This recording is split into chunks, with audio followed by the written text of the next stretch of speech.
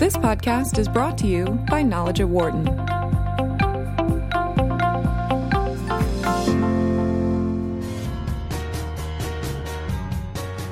You're listening to Knowledge at Wharton here on Sirius XM 132, business radio powered by the Wharton School. Thanks for spending part of your day with us. Every year, U.S. News & World Report compiles a list of the best countries. The list looks at a country's wealth and success, but also policies that create opportunity, the people that lead the change, and that country's history. The 2019 list was just released. And joining us to highlight this year's list, the man who compiles it, Wharton marketing professor Dave Reibstein, also the co-host of Measured Thoughts here on Sirius XM 132, Mondays at 4 p.m. Dave, great seeing you. Great to be here. Thank you very much. I just gave some of the criteria, but take us further in depth as to how you come about putting together a list of 80 countries and all the criteria that's involved. Sure. So this is our fourth year doing that. And so we've been doing it year over year. We've got a set of attributes that we look at or features that we look at. We sample more than 20,000 people from throughout the world. We get people's perceptions of countries.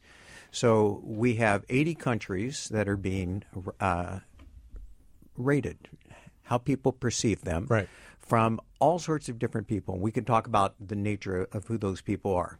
65 dimensions. We take those dimensions, we break them into categories. We cluster them together into categories. For example, like cultural influence or power or quality of life, dimensions like that, right, that consist of several of these different features.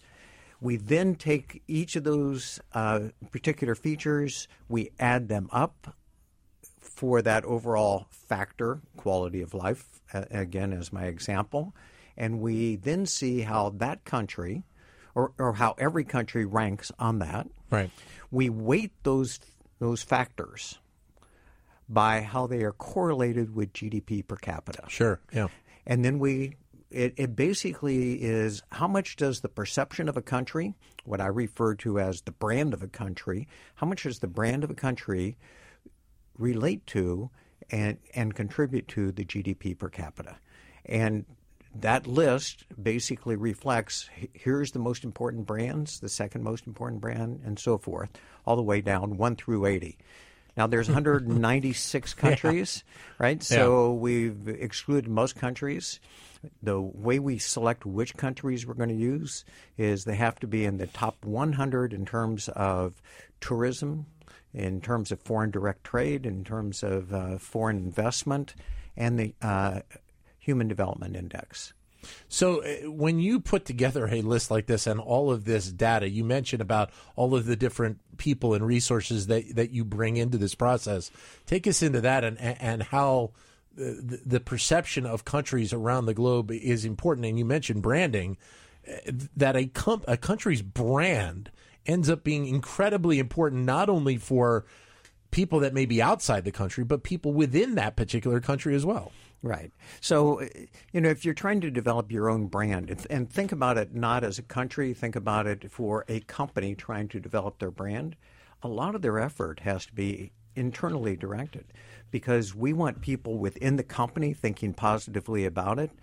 There's tons of research that shows that employee satisfaction is highly related to customer satisfaction. Right. So we need to make our employees very satisfied. Now let's translate that to a country. We need to make the people within our country very satisfied with the country, and that will help translate to externally people being happy with our country and have positive perceptions. How much do you think in general there is an understanding of that concept, not necessarily by the people that may be in government or in the business sector, but of the public of a particular country? And you're asking about the understanding that we have to be satisfied internally Correct. to have an impact externally? Correct. I don't think there's much understanding of that at all. I think we have our perceptions about our own country. Sure. And so it is, and we hope other people think positively about our country. But, how my feelings affect their feelings is not transparent. Japan was a country that you mentioned in an article, and on this list of the top 80 countries, Japan is number 2 overall. Take us into what it is about Japan that they have set in place right now that puts them as one of the best countries right now in the world. So Japan is very, very interesting because, first of all, it just went up in its rating. It's always been in the top 5, but right. it just went up to number 2. What it is, I think we're going to see, is it even go up to number 1. Really? They've got the Olympics next year. True. And yeah. the Olympics always provides a positive boost. And Japan is interesting across a number of dimensions, but let me mention one of them, for example. Japan is viewed as very entrepreneurial and doing a lot with technology. Mm-hmm. And frankly, when we think about Japan, we think about all the electronics that have come out of Japan. It's not clear to me that they continue to be developing as much as some other countries, but their brands and images stick with people for quite a while. And this notion of electronic forefront is where Japan is, has always been there. It's also viewed as a place that's very, very safe, very clean, very safe. Right. I don't know if you've ever been to Japan. I have not. It is amazing that everything's so organized and clean. You never see – actually, you do not see people carrying coffee cups walking down the street. Really? If you buy at a Starbucks, you drink your coffee in the Starbucks and you deposit your cup there. If you buy at a vending machine – what's expected is you stand by the vending machine and you drink whatever you're going to drink right there rather than walking and then having a can you're going to throw away or a package you're going to throw away. It's amazingly clean, and that's just what the culture is.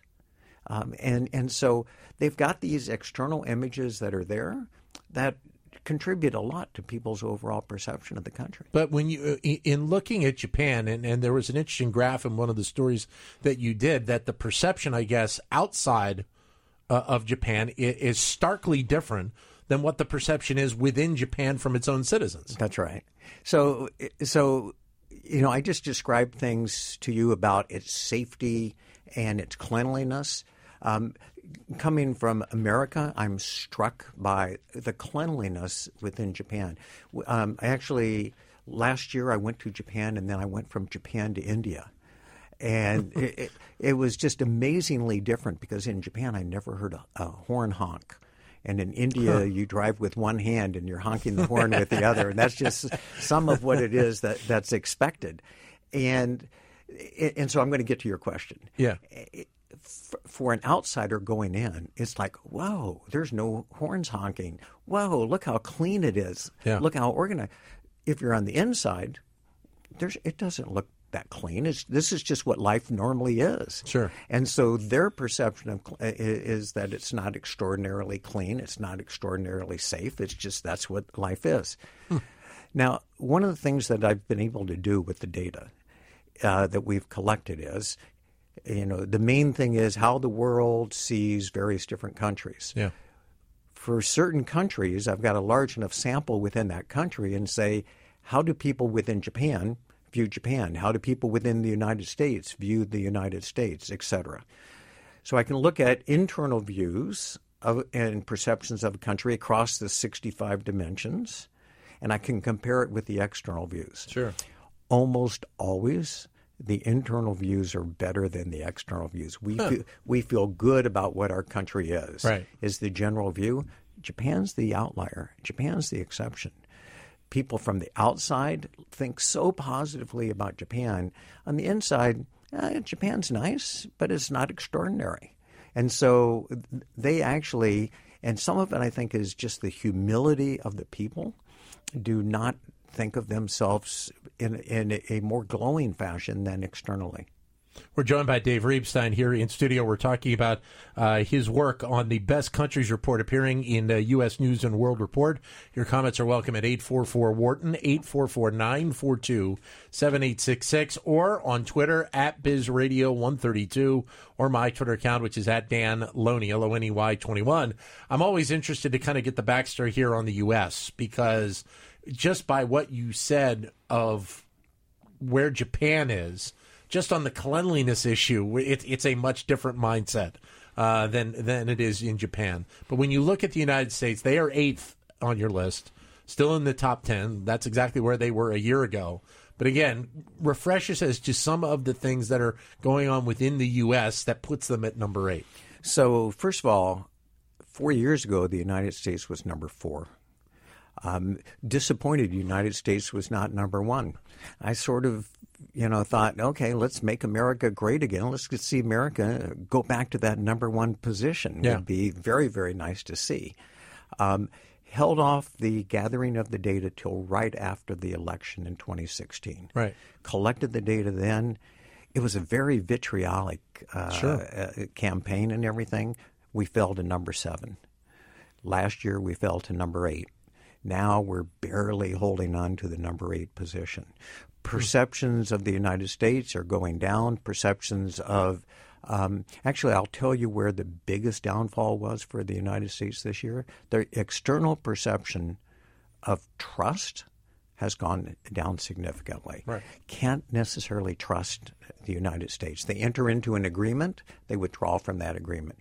They make one statement, they reverse that particular statement or that position. Are they in NATO? Are they out of NATO? What's the agreement with Iraq? What has come away from that? And so the external perception of trust is down, and that affects how people feel about our country.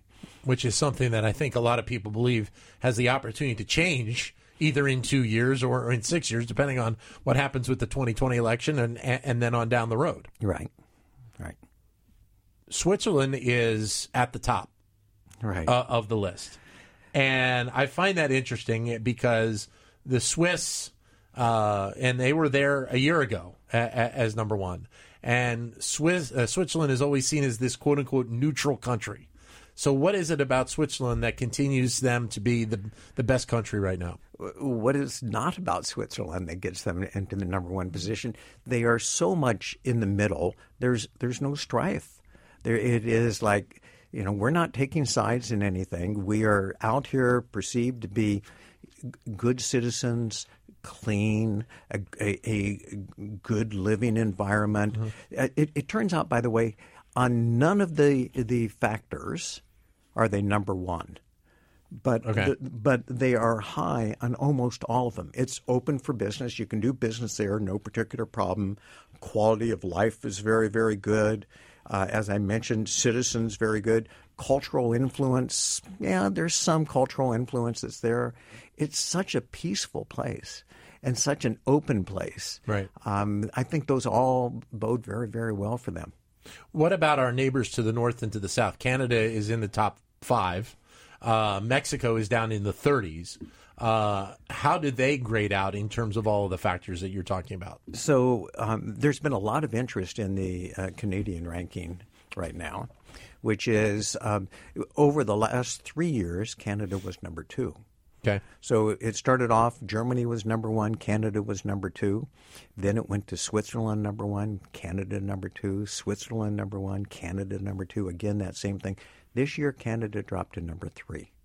And they dropped to number 3 just not because anything changed about them, but the perceptions of Japan have been getting better. So good, yeah. And better and better. If you look at the Canadian rankings, one of the things that people say is the quality of life is phenomenal there. Right. And it is the place where it's the number 1 place for quality of life.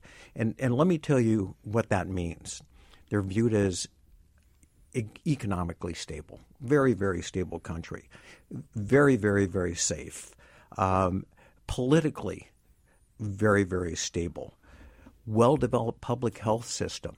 Those are all some of the dimensions that feed into that Canada does really well. Trudeau has been referring to the study of look at the quality of life in Canada. Yeah. And actually Trudeau contributes to the perception of Canada. Everybody sort of views Trudeau as one of the greatest leaders in the world right now. And so if you go to Davos, he sort of is a rock star there. He sort of walks around. It looks like he could be a snowboarder, but he happened to wander into the people wanting his autograph and stuff like that. Yeah. Exactly. Yeah. We're joined here by Dave Reibstein. Your comments are welcome at 844-WHARTON, 844-942-7866. Or if you'd like, send us a comment on Twitter at BizRadio132 or my Twitter account, which is at DanLoney21. Now, one of the countries that is in the top 20, which I guess was not ranked a year ago, is Belgium. Right. And so, and again, going through the matrix, through the numbers, how unique is it for a country to go from not ranked to ranked as high as Belgium is? Well, it's a little bit embarrassing for me that they go from not ranked to in the top 20. Right. They were not ranked not because they were not in the top 80. They fell short on the 4 criteria that we have. And so this year they made it into that criteria. Right. And so suddenly they were being evaluated. I will confess, when we first did it, Switzerland wasn't in the rankings. Sure. And then all of a sudden Switzerland, and by the way, first year that we did it, we're there at Davos presenting, here's the best countries. And oops, we're in Switzerland, and Switzerland's not even ranked in this. But the criteria well established. You got to be in the top 100 and the first 3 in the top 150 on the Human Development Index to be considered. And so Belgium now makes it. When you look at the perceptions of Belgium, it makes it to the top 20. I wanted to ask you about a couple of countries that, at least the perception here in the United States, that they would have a checkered past. One being Iraq, another one being Vietnam. And what you see specifically, and I guess Iraq moved into the top 80 this year. What was it that you saw? Let's start with Iraq. What did you see in that is making a significant change for the better for that country right now? They're starting to have some more foreign trade.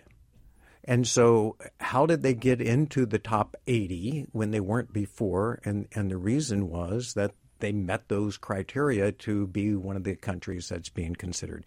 Just that simple. I believe they're like 79th, right? Something like that. So they met the criteria, but the perceptions of Iraq are still not great. But there is some, as you said, from the trade perspective, there's some policy, I would think, changes going on within that country to understand maybe some of the things they need to do to have a better economy just in general. Absolutely. No question about it. The other one that you asked about was Vietnam. Yeah. And have you been to Vietnam? I have not. Vietnam is amazing. If you ask me, that's a good place to invest. Because if you go there, there's tons of building that's going on. Lots of businesses are moving there. Mm-hmm. It used to be, okay, what we're going to have to do is manufacture things in China. Lots of manufacturing is moving over to Vietnam. Low labor cost, very well organized, seem to be doing a great job of building up an infrastructure so that they can do commerce very, very well. So I'm not at all surprised to see Vietnam rising in the rankings. You mentioned India, having traveled there a little bit ago. India is seen as this unbelievable opportunity for growth globally. You see U.S. companies that want to be a part of the Indian economy right now. They are ranked, I believe it was like 27. How do you view them moving forward because of all this expectation, this positive expectation that is out there right now about India? So, they've been making strides, positive things, but it's slow. India, by the way, is one of the countries that if I look at their internal perception, the energy and positive view within India is much higher than the norm. I said every country except Japan has a positive view relative to external. India's is off the scale in terms of how positive they are. The external perceptions in terms of a business opportunity is there. There still is a lag in people's perception about how progressive the country is. I think India's got tons of potential. Low labor cost. Actually, it helps that they speak English. Yeah. So for those of us, that are unilingual, It helps for a place to do business and to do world commerce. And so definitely see them on the rise. And they're a competitor for Russia. And their huge population really contributes to how much of a consuming country they can be. So lots of people are looking to India, and I think we'll continue to see growth that's happening there. China is another country that obviously makes a lot of news, especially going on with what we see now between the U.S. and China over trade right now. But it is also one of the largest economies on the planet right now. And so where do you see the positives and negatives of China right now? Because there was also seemingly a lot of mystery about what actually is the growth of China. Are the numbers that they put out, are they actually correct? What is it about China that you have them up in the top 20? Right. So I don't have the secret sauce to know whether those numbers are correct or not. Yeah. So who knows? But what it is we see is China is definitely progressing. I went to China. This is going to be embarrassing for me to say on the air. I went to China in 1981. Okay. First time I went there. Yeah. And to see China in 1981 versus to see it in 2019. Yeah. So I haven't been this year, but to see it, more recently. But night and day. It's unbelievable. And for me, it was fascinating because when I went originally, you'd go into a store and there'd be, if you wanted to buy shampoo, there'd be one brand on the shelf. That's it. If you want shampoo, your choice is shampoo or no shampoo. Right. That's it. Want toothpaste? It's toothpaste or there are none of these brands. It was a nascent marketing environment, and it has totally evolved. And actually, when I go there, the airports are much more advanced than we see the airports in the United States. The shopping malls are an extravaganza. It's an amusement park going to the shopping malls and everything you could see. And so commerce is really, really, really developing there. No question about it.